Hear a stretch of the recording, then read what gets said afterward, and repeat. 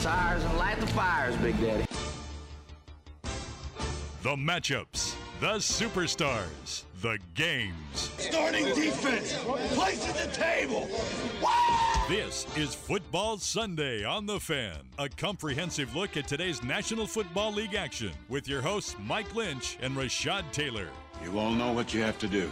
Remember, no one, and I mean no one, comes into our house and pushes us around. This is Football Sunday with Mike and Rashad on 1080 The Fan. Whew. I just got a little buzz of excitement there because the coaches poll has come out and Syracuse has moved up to 13th in the coaches poll. And you know what? You deserve to feel that excitement. That's okay. I have never felt that excitement about Syracuse football. They're 7-2. The game yesterday they played against Wake Forest was one that would typically be a trap game that they would lose. Like, of course they would lose that game. And they started off down 10-0, and you're like, yeah, they're going to lose the game. And no, they won 41-24. It was also one of those where in the back of your head, you're like, they'll be fine. They'll win. That's what a top 15 ranked team will be. I wonder what the AP poll and the college football playoff poll will look like for them as well. Welcome in hour 2 of Football Sunday. Just wanted to gloat a little bit. Mike, Rashad, Jesse with you until 11 o'clock. We got Hate It or Love It coming up at 10:30. We'll talk some Seahawks in the next segment at 10:15 in the West Coast Bias. But I walked into the studio today, and Rashad was in the control room with Jesse. And I walk in, and the passion and the excitement. That's just how Jesse and I talk, man. And the energy, it inspired me. So please, inspire us all. Why were you so passionate about the Hugh Jackson firing in Cleveland? Well, so Jesse and I. Don't undersell it. You were passionate. Can I tell my story? Passionate. No, you can't. First off, let's give a little bit. First off, it got passionate. It started off civil and it worked its way to passionate. It got very passionate, as Jesse and I sometimes do. Got very passionate as far. And then if you've ever been to a fantasy draft with Jesse, you know exactly how passionate my guy can get. Joique Bell. I wasn't that passionate. Joique Bell. That's all we got to say. So, never going to drop that. I remember him yelling at the top of his lungs, "No!" Yeah, I thought I remember being something much different than no. Well, I can't say what he said on the radio. Yeah, expletive, like really, really loud. That would have been awkward if he had just yelled that. I think it's better than what he actually would have yelled. Curse word! Yeah, curses. So, we came in, we're trying to think of, maybe a new segment for the show or anything like that. And so kind of start talking about, man, what ifs in sports, and man, what if Hugh Jackson doesn't get fired? And I bring it up because I look at this Browns roster that he, is really responsible for. And you look at this Browns team, and of all the rookie quarterbacks that have been drafted this year, the Browns easily have the best roster of any of them. And this includes the Cardinals, this includes the Jets.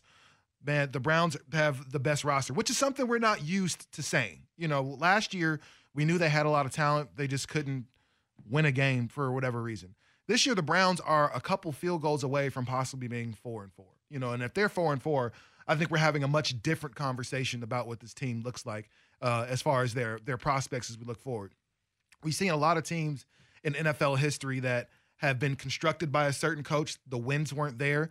That coach was fired. Someone else comes in and they coach that team to multiple wins. We saw it happen with Tony Dungy and the Tampa Bay Buccaneers. And then all of a sudden Gruden comes in, and what do you know, that team just happens to go to the Super Bowl. Like, we've seen it multiple times. You can even go as far as to say, with Bellotti, Bellotti building a program with the Ducks, and then Chip Kelly kind of taking it over and really taking it over with a lot of his guys. This is what I'm kind of seeing from Hugh Jackson. There's no denying that there's been improvement with the Cleveland Browns this year. There's no denying that all of a sudden we want to watch Cleveland games. We want to see what Baker Mayfield's going to do. Njoku is one of the better tight ends in the league right now. They've got guys like Myles Garrett and also Landry, on the offensive end to kind of make things happen for them. Like, all of a sudden the Browns have a good team, and a lot of which is because, man, Hugh Jackson, helped build it. So as we look over here at what the Vikings, did they recover a fumble? Yeah, Latavius Murray fumbled it into the end zone, and then Kyle Rudolph landed on it. So I think that would count as a Kyle Rudolph rushing touchdown, right? Yeah. Yeah, and I'm playing against Latavius Murray, so that makes me quite happy. unless they give it to him there. Well, did he Yeah, break he the might have plane? got it there. Well, Yeah. maybe. Well, Yeah. So I only say that to say, like, I mean, mind you, do I think Hugh Jackson was a great coach? Man, no. But I do. Do I think he was doing all the right things to turn the team around? Man, yes. You know, where the wins there, and we've seen a lot of Browns games this year to where they've just stubbed their toe on silly things. You know, man, a miscatch here, Tyrod Taylor breaking his wrist, you know, within the first few plays and stuff like that. So I'm looking at this team saying, man, for the first time that I can remember, man, the Browns don't suck. The Browns, and a lot of that is due to Hugh Jackson. Say whatever you want to, but a lot of that is because of what he was able to do. Todd Haley, we can all agree, probably not a good idea anywhere. Smart, great football mind, smart guy, really hard to get along with, and sometimes his play calling is absolute garbage. You know, if you don't believe me, go ahead and ask anybody that played for Pittsburgh. It's just kind of what it is. I kind of disagree wholeheartedly with what you're saying. Although I appreciate that, yes, they're a couple of field goals away from being a better team this year and looking better. But what Hugh Jackson did after he was fired proved everything I needed to know about him and what he had been doing coaching that team. A few days later, he did the media car wash and blamed everybody but himself. He went and pointed fingers at everybody else but himself. Now, let's not forget, Hugh Jackson, that you also were there as a head coach for the 2 prior seasons and won 1 game. Oh, they were terrible. So let's not pretend that you are so absolved of all of the problems that are going on in Cleveland. The reports say there is a power struggle. Well, maybe as a head coach, you shouldn't be having a power struggle when you're the head coach. And I know Todd, and you mentioned Todd Haley, and I agree that Todd Haley, I'm sure, was a problem with this. And he was also fired, by the way. And we did hear from Jimmy Haslam saying we are not going to deal with any internal issues when we're trying to build this team to something good. But I think Hugh Jackson was so stuck in his ways that he refused to change to make the team better. Some of the ways they were utilizing Baker Mayfield over the last few weeks made no sense. I don't know who that was. Again, it could have been either of them. We don't know. But I didn't like it. It didn't make any sense. And Hugh Jackson was stubborn. And I remember in Hard Knocks this year where he goes to his coaches, he says, look, and although I agreed with it, it wasn't the way he said it was not good. Where he basically said, I don't care what your opinion is. If it doesn't agree with mine, then we're not doing it. And at the end of the day, I mean, while we could say whatever we want to, like, man, if you run a show, you run a program, man, if I'm the head guy and I don't agree with that, man, I'm sorry. Like, well, I'll listen to you and everything like that, but you're not going to budge me on what I feel we should do as a team. Now, mind you, the way it was communicated, probably not great. But we're also not talking about, you know, the New England Patriots as a franchise. We're talking about arguably the most dysfunctional franchise in sports, at least historically it has been. The Browns, the Knicks, man, the Marlins. There are so many franchises that we just consider worthless for the most part. And you've got a guy here all of a sudden that, man, started they got all the right pieces in place right now in Cleveland. And you can see that on the field. It's just for whatever reason, it didn't work out. Then you start to hear reports that we've heard before that, man, he wanted Carson Wentz. Man, I want to go out and get Carson Wentz. The organization said, yeah, no, we need, was it Myles Garrett that year? Yeah.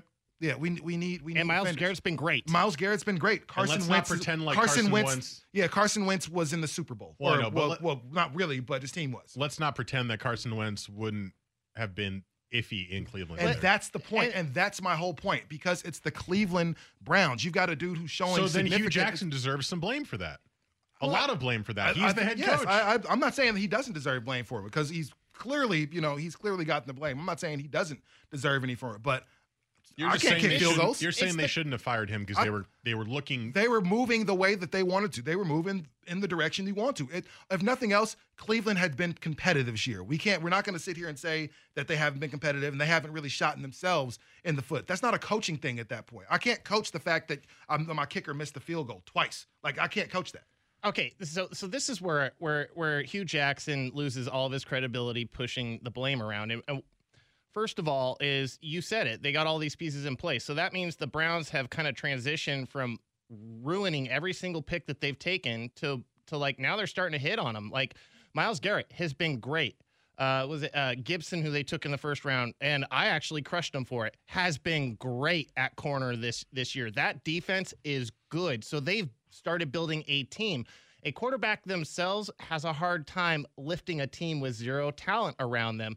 They went out, they picked up Nick Chubb in the second round. They went out and they picked up Jarvis Landry in the offseason. They got David Njoku last year. They got talent. So then when they go and get that quarterback and they put him in place, he has the ability to have some sort of success. Now, he still looks like a rookie out there, but he has the ability to have success. Now, this is where things get kind of pushed away for Hugh Jackson. He could have said, you know what? I think he could have bought himself more time if he just would have rolled out Mayfield in the beginning. Instead, you rolled out Taylor. And as much as everybody knows, I love Taylor, he was god-awful this year. Now, was that Taylor or is that Hugh Jackson? Because he wasn't god-awful in Buffalo. But now, I'm not. All right. So then you take into account last week, going into the week, Hugh Jackson says, you know what? I need to take more responsibility for the offense. I'm going to start calling plays because Todd Haley's not doing a good enough job. What happens? That offense looks worse than it did under Todd Haley. They don't get David Njoku target last week. Technically they did, but he didn't get the target because it was a pass interference in the gosh darn end zone because they couldn't guard him. This guy has made horrible decisions left and right, and every time that he has come out, he hasn't been accountable for that. And as the leader, you have to be accountable. Like, even to the point where you think about a guy like Andrew Luck, he's accountable to the point where it's detrimental to the rest of the team because he takes responsibility for other people's actions that aren't doing a good job and says it's on him. And so that's a leader right there. That's a guy who's accountable for his actions and the others around him. I think it's incredibly weird that you finally got the quarterback that, for the most game that you say you wanted, and then you don't even give the coach the whole year to be able to coach him to success. Man, Baker Mayfield shouldn't have started. I know we have to break here, but he shouldn't have started to start the season. That's been the story of the Cleveland Browns forever. You put this young, good quarterback in the starting position for you to be murdered by everybody else because your team has no direction. They should have let Baker understand how to play quarterback in the league. And the thing is, he still really hasn't learned how to play quarterback all the way. Has he had some good moments?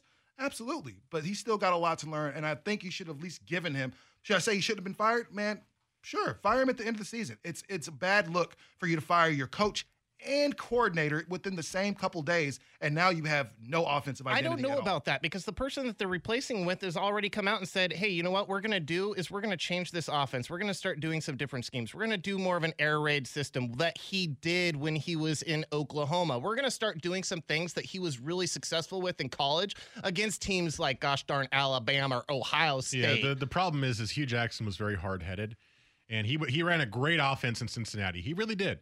He made Andy Dalton look like a world beater at times, but he would not. He was very, very, very stubborn in changing his offense into one that would fit Baker Mayfield, and that's part of the reason why he's fired. All right, let's break. Coming up next is West Coast Bias time, and we will discuss your Seattle Seahawks. Are they as good as they look? Or are we not sure yet? That's next here on Football Sunday on the Fan. It's time for some West Coast flavor. Wrong side! Left side! Yes, this is the center of the football universe. Don't oversell it. I'm not selling anything. Come on, stop milking it. I had the air in my lungs. I'd scream at you. This is West Coast Bias, an in-depth look at the NFL's Western teams on Football Sunday with Mike and Rashad. Brought to you by Pape Machinery on the home of the National Football League. ESPN Sports Radio 1080, The Fan.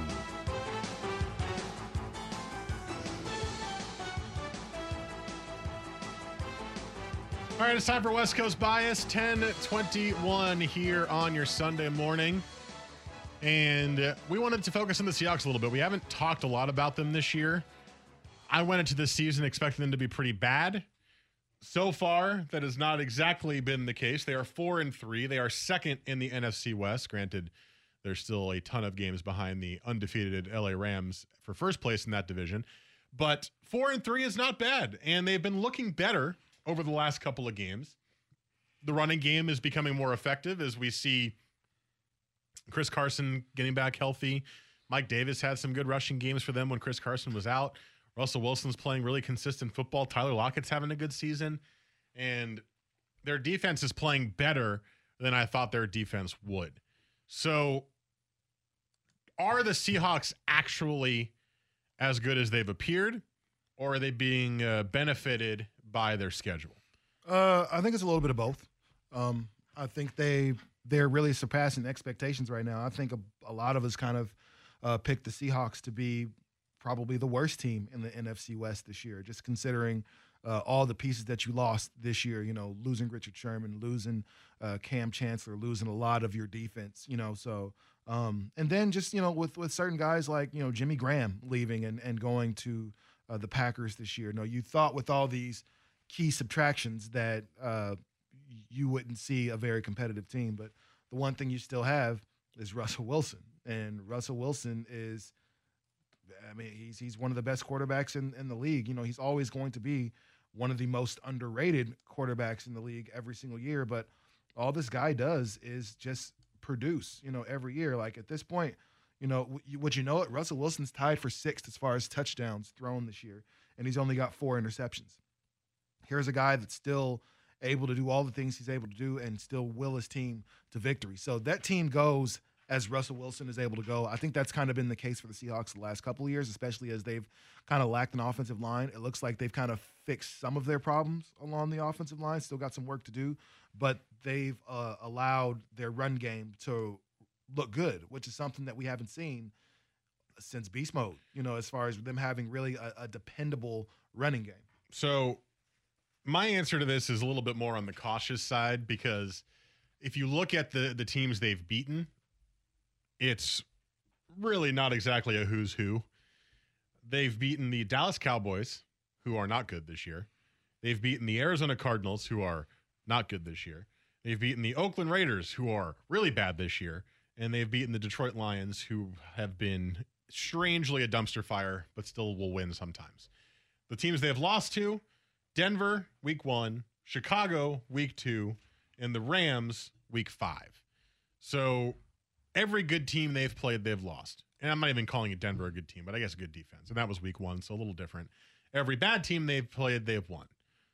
That's why I said earlier in the show that this game today against the Chargers is going to be a huge indication of whether or not the Seahawks are actually as good as they have appeared, especially last week against the Lions, or if it's the case of they're not playing great teams, so they're winning some of those games, and they're going to be like a 7-9, 8-8 team, depending on who they play.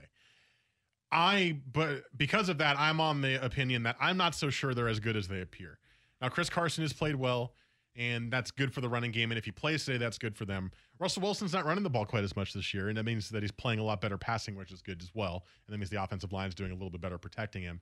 But the fact that Tyler Lockett's your number 1, and he's good, don't get me wrong, but you're relying on a guy named David Moore, not DJ Moore, David Moore, to kind of be your number 2 because Doug Baldwin's been fighting from some injuries. There's a big trust issue I have with that on the offense. And the defense is playing better, but it's not as good as it used to be. So I don't think the Seahawks are as good as they appear, but today can go a very long way in changing my mind on that. It's hard to know if a team is as good as they appear. Again, they've been helped out by their schedule. They've been helped out by the fact that they haven't really had to play any world beaters at this point, except for the Rams, who are in their division.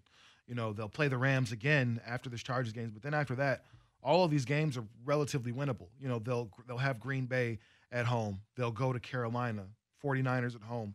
Vikings have been, up and down. We're still waiting to see if really Kirk Cousins is really that dude for the Vikings. So there's still some winnable games. So can the Seahawks go to the playoffs? Man, yeah. They could. I'm looking at their schedule, and I can see another 6 wins. I see 3 within their own division between the 2 that they have with the 49ers and another game against the Cardinals. So, can they do that? I think they could, but they'd have to. But play. they also have Chargers, they have Rams, a great Packers, Chiefs team Panthers. that they have to go ahead and beat. But the Chiefs have to come to them. Patrick Mahomes have to show that he can go on the road and do it in Seattle. So that's a big if, because again, man, that's where people go to die as far as quarterbacks. That was a very strange no pass interference call that just happened in that Chiefs-Browns game. Deep pass, Baker Mayfield, guy had a chance in the end zone, gets pushed over by the Chiefs defender, and they didn't call a pass interference. Guess that's Hugh Jackson's fault, huh? It is Hugh Jackson's fault. Everything is Hugh Jackson's fault. All right, coming up next, let's break. Coming up next, it is time for Hate It or Love It. We haven't done this legitimately in a while. because we didn't have point sounds last time or something, so we didn't actually do a competition. Now we're here, so let's do it legitimately if we can. And that's next, but first, Jesse has SportsCenter.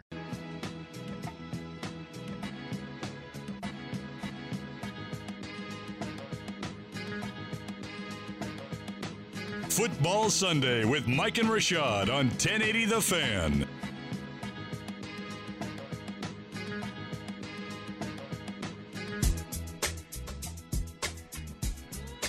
All right, that music means it's time for Hate It or Love It. Are our point sounds back, Jesse? Let's find out. Yep. There's one. Yeah. Nice. We got them back. Yay. So we'll have a competition today. Sweet. And I don't know. You can. Who wants to go first? I don't know. I don't care today. You can go first. Okay. Let me get my sheet of paper that I like to write on and keep track of these points. Yeah, I'll go first, which is never my favorite spot to go, but that's okay. I can be hot take man. Throw Rashad a bone. What you mean? I win these things I know. quite often. No, Quite often. It's Quite pretty often. split. Yeah. We're pretty 50-50. Every once in a while, you guys go on a little streak, but most of the time, yeah, it's pretty I even. think the longest streak was Rashad won like 3 in a row. Yeah, that's it. I think you won 3 in a row as well one time. I might have, yeah. All right. Well, I suppose we could get this going. Had to remake my Hate It or Love It sheet Because we have a new computer. because we have a new computer, Yeah. which kind of stinks because I was highlighting things that we had done, so I didn't repeat topics, that kind of stuff. With that said, we got a new one going. An interesting report that I saw this morning was that the seat under John Harbaugh seems to be heating up in Baltimore. They haven't made the playoffs since 2014, and it sounds like they're getting a little antsy to make the playoffs once again. Love or hate, John Harbaugh is fired by the Ravens by the end of the season. I hate it. First of all, it's not John Harbaugh's fault that the roster doesn't make any sense. It's not a well-made roster. It's a quarterback who hasn't been that good for a couple of years. It's a running game that has nobody who's an elite player. You bring in John Brown and Willie Snead as your savers at receiver, and they're fine, but they're not great. You haven't had a good one since Steve Smith.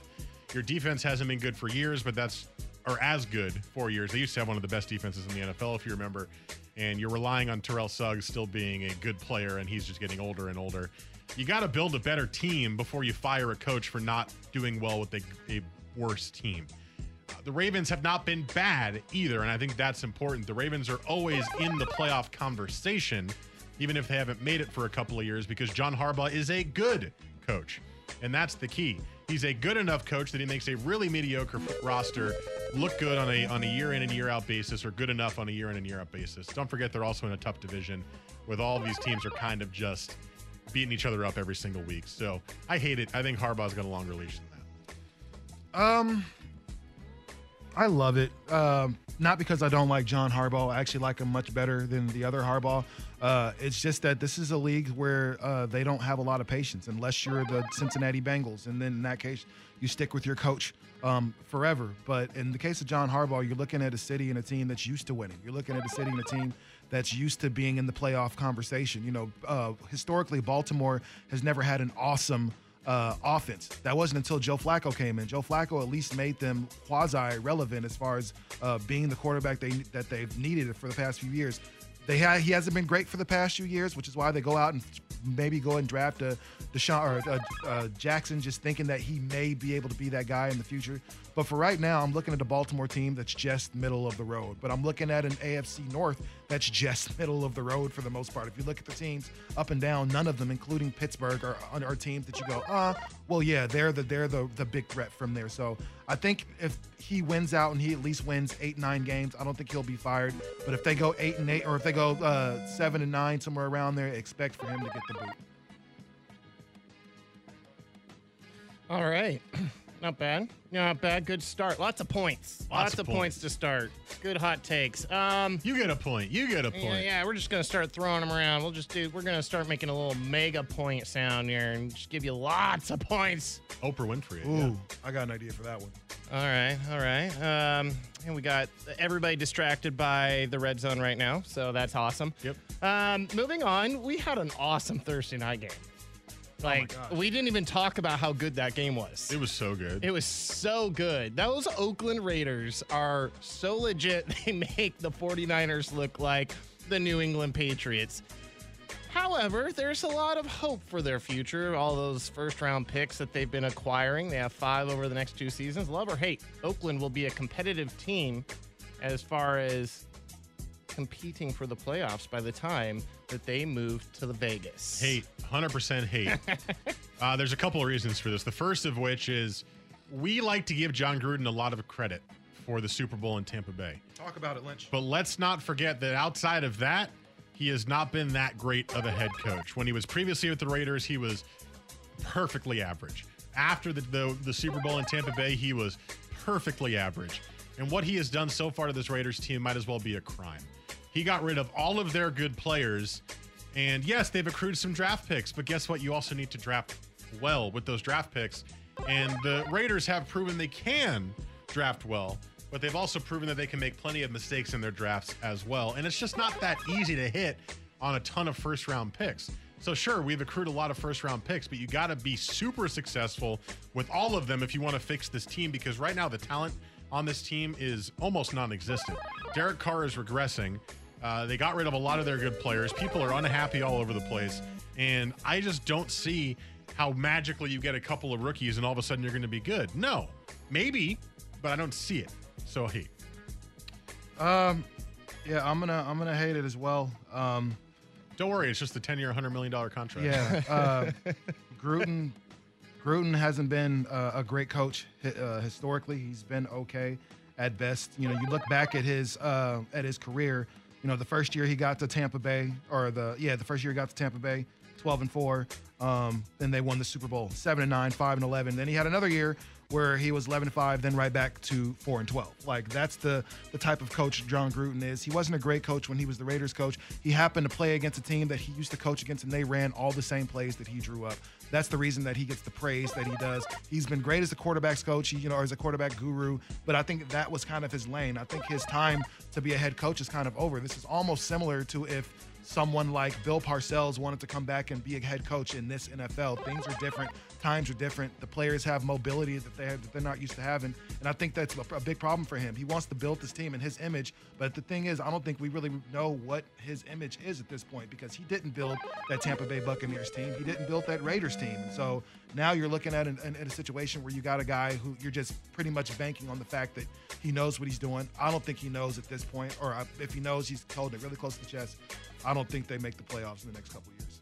Yeah, he says people, like, he's getting texts and calls, and players want to come play for the Raiders. Nobody said anything about that. Yeah, who? He said that. I've got a phone. Drop a name. You wouldn't believe.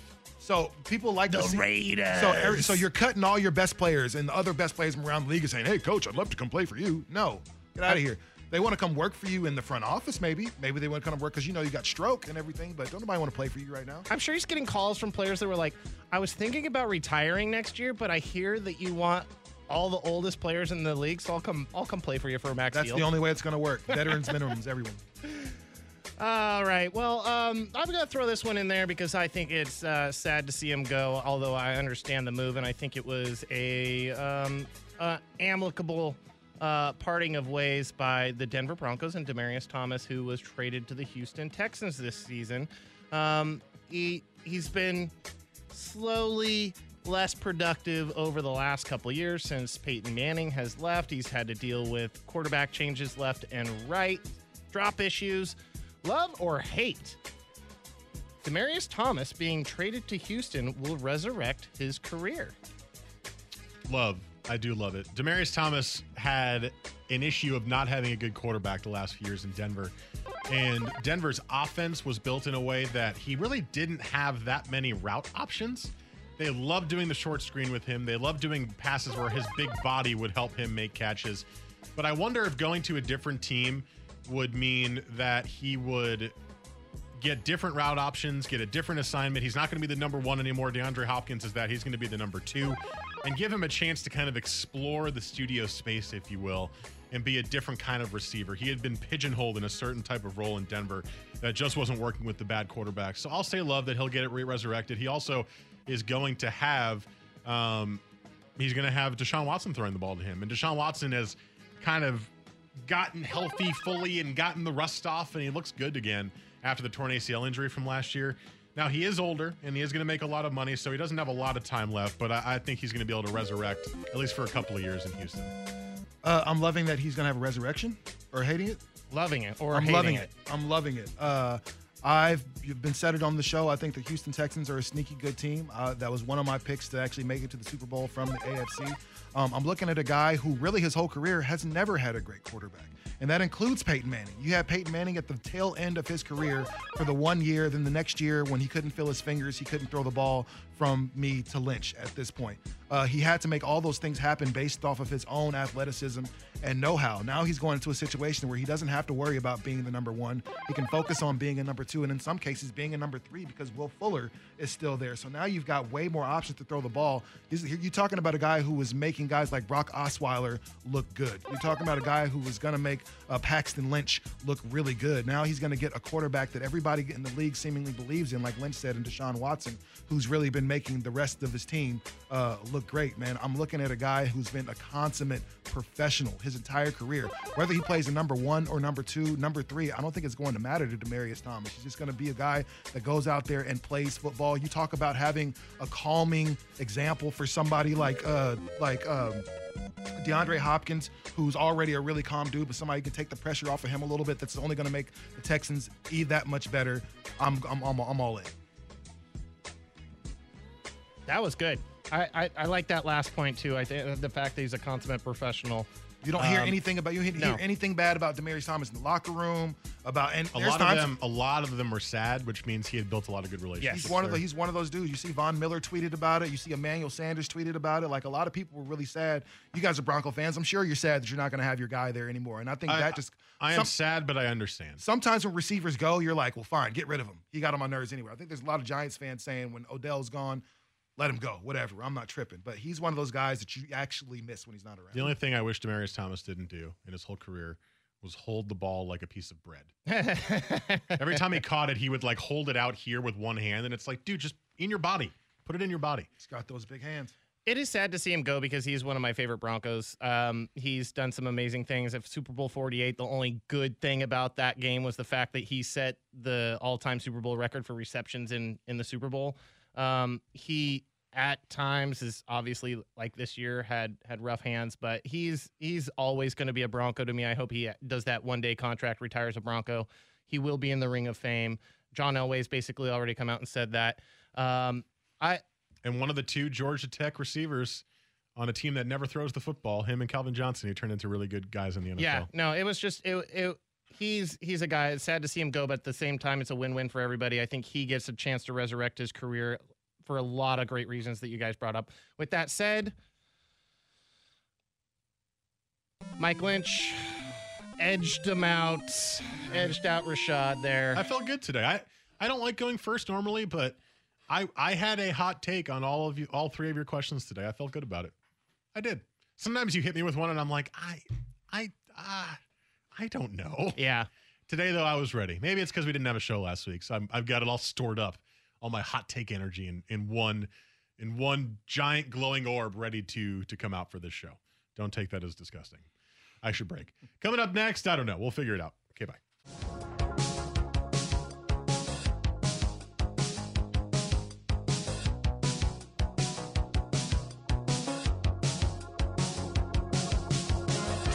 Football Sunday with Mike and Rashad on 1080 The Fan. All right, I've been beaten into submission. That's what I do, man. Tap.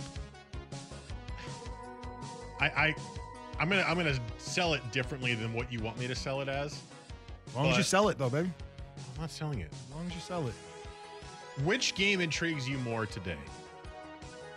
Rams Saints or Patriots Packers? Because to me, it's not even close. It's Rams Saints, and I am wildly interested in that game. I really want to see if the Rams continue to be undefeated, and the Saints probably should be undefeated too because they lost that weird one in week 1 to the Bucs. But this game to me, it's like it's the new bloods in the NFC, whereas I've seen Packers Patriots 100 times before, You haven't. and I care, but not as much about that game as I do Saints and Rams. And you are the opposite because you're a biased Patriots fan. Well, yes, number one, but I'm also a biased sports fan, and there's certain things that football is a weird sport, right? It's weird in the sense that, man, in basketball and baseball and hockey, man, everybody will play each other. Like a teams from the East will play a team from the West. And baseball, a team from the AL will play every team from the NL. Football is a weird sport in the sense that you don't get to play everybody. There's games there are teams that haven't played each other but maybe 2 or 3 times. Like, so I think the last time the Patriots and the Packers played, the Packers won. It was a few years ago, and it's the year that the Patriots went to the Super Bowl against Seattle. And outside of that, they haven't played each other since then. Smart money says this is the last time we're going to see these quarterbacks ever play each other. Because we can we can be honest, the Packers are probably not going to the Super Bowl. There's a good chance the Patriots go back to the Super Bowl.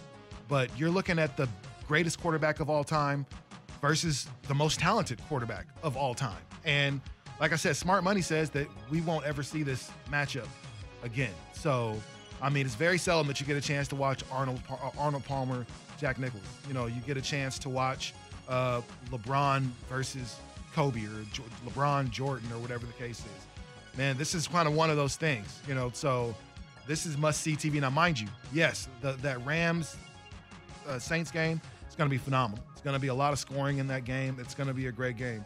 But these two quarterbacks are the reason all those quarterbacks and every quarterback around the league even remotely started to play football is because of Tom Brady or Aaron Rodgers. So, hey, like that, you're looking at greatness right there. Like both of those teams, and the Rams and the Saints, are awesome teams. Like you're looking at the greatest quarterbacks to ever play in the National Football League that'll be playing each other for the last time ever. 2022 is the next set Packers-Patriots game in the regular season. So you might be right. Brady will be retired by then. Let's go ahead and say it. It's 2018, about to be 19. Brady will be gone. Rodgers will probably no longer be a Packer at that point. Rodgers is 33 now, 34? Look, so you might be right that it's the last time we see these two play each other.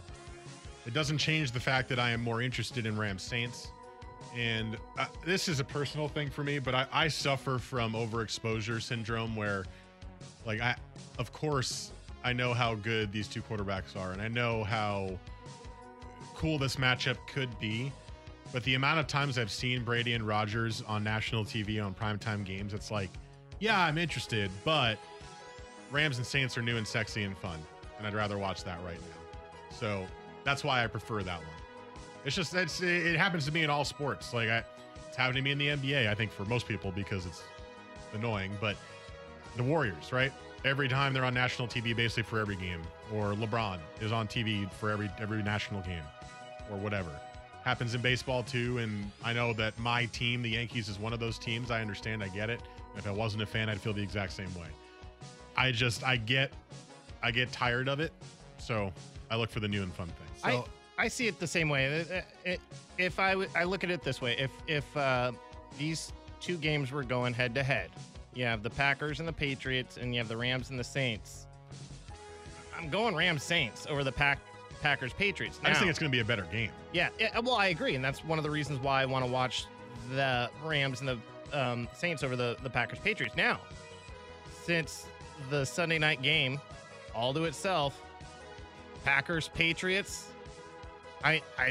you're going to have a dang good game, and that's one I want to watch for sure. I think the only game that could have been better on Sunday night was the Rams and Saints. So with that said, yeah, you're going to get a good game, and it's one that you want to watch, and it's one you're going to watch, and it's going to be interesting from the storylines. This is one where it's like Tom Brady never loses at home.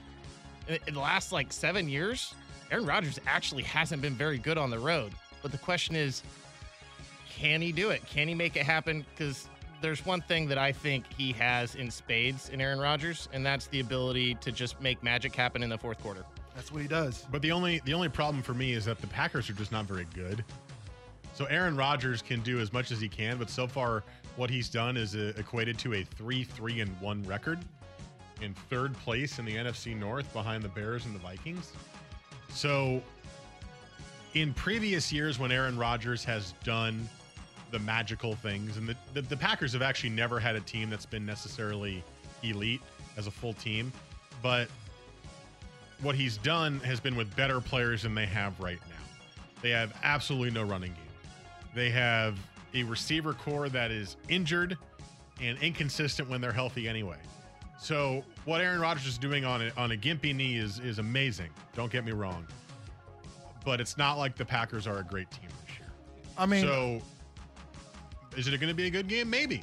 Or it could be Patriots 34, Packers 21, and we just kind of snooze our way to the bedtime. If that's the way that goes, then then hey. But again, this is a matchup that you see every 4 years, quite possibly. And so they played each other twice, and for Brady's great career and Aaron Rodgers' awesome career, they played each other twice. This will be time number 3 that they will have been able to play each other. So, man, for that reason alone, man. You got to watch it, man. It's must see. So they wear the same number. They have similar stories, stuff. Hey, man, this should be an awesome matchup. And so I'm looking forward to seeing history, because there is no mistaking that Aaron Rodgers is arguably the greatest quarterback that we've ever seen. Tom Brady is the greatest winner that we've ever seen. And so who comes out on top of that? All right. Well, I'm going to enjoy both games, but I much prefer Rams versus Saints. So thank you so much for listening today. We appreciate all the texts on the Better You Today text line at 55305, as well as, the close music is missing. That's the problem. That's one of the ones that did not get saved over correctly. Great play by the Panthers to score a touchdown. Curtis Samuel. Look at he's gotten a couple of touchdowns this year. So I'm just going to pretend the close music is playing. I'll sing it. Go ahead. Thank you so much for texting. We really appreciate it. Ooh, we found it. I'm quick. That's what she said. Sadly. Thank you so much for texting on the Better You Today text line at 55305. Remember, find us on Twitter at 1080thefan, at Mike Lynch 27, at TaylorMade503, at Jesse Osmond, ASZMAN. Next week, we'll be back 9 to 11, and we are set, it appears, to be 9 to 11 every week up until November 25th, Sunday, November 25th, which I would have been out for that show anyway, because that's after Thanksgiving. So it kind of just works out. I think we're off that day. And then beyond that, unless the Seahawks get flexed to an early game, we should be good to go 9 to 11. You may have an occasional 8 to 10 in there, but we'll let you know if that happens. So good luck in your fantasy matchups this week. We'll see you 9 to 11 next week when the Seahawks play the LA Rams. Be a good matchup to talk about then as well. Enjoy the rest of your Sunday, everybody, and we'll see you then. Omaha! Omaha! Omaha! Omaha! This one's for Pat! Arr. This episode is brought to you by Progressive Insurance. Whether you love true crime or comedy, celebrity interviews or news, you call the shots on what's in your podcast queue. And guess what? Now you can call them on your auto insurance too with the Name Your Price tool from Progressive. It works just the way it sounds. You tell Progressive how much you want to pay for car insurance, and they'll show you coverage options that fit your budget. Get your quote today at Progressive.com to join the over 28 million drivers who trust Progressive.